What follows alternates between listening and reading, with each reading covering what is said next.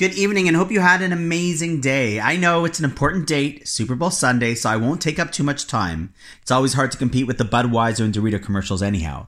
But part of the wonderful thing about our 2,711-day journey together is that it proves to us that regardless of what else is going on in life, one can always find a few minutes to learn and share something inspiring to grow from. However, in addition to it being Super Bowl Sunday, it is another noteworthy date in our calendar. For anyone who's been on Facebook at all today, you've probably seen a slew of postings about how today is a unique date in the calendar, something called a palindrome. A palindrome is a word or a phrase that can be read forwards or backwards. It could be a word like madam, or a phrase like never odd or even a sentence like was it a car or a cat I saw? Go ahead, spell them out. Try. The palindrome of today's date, February 2nd, 2020, is 02022020. So taking inspiration from today, I thought I would speak a little bit about a palindromic topic. It is said that the earliest palindrome dates back to at least 79 AD.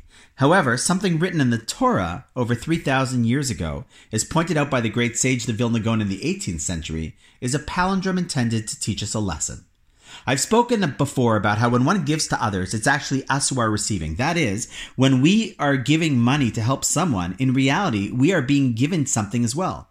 The opportunity to help another person, a gift which is equally as great if not greater. This concept can be learned directly from the word in the Torah vinasnu, vav nun saf nun vav, and they gave, which can be read both forwards and backwards. The fact that such a specific word can be read in this way is not coincidental. It teaches us that at the core of the act of giving is the reality that you are actually being given. Vinasnu is not simply a word that reads as a palindrome, but one which we can experience as a palindrome in our lives. And may we all have many opportunities to experience that in our lifetime. And with that, I send you back to enjoy the game.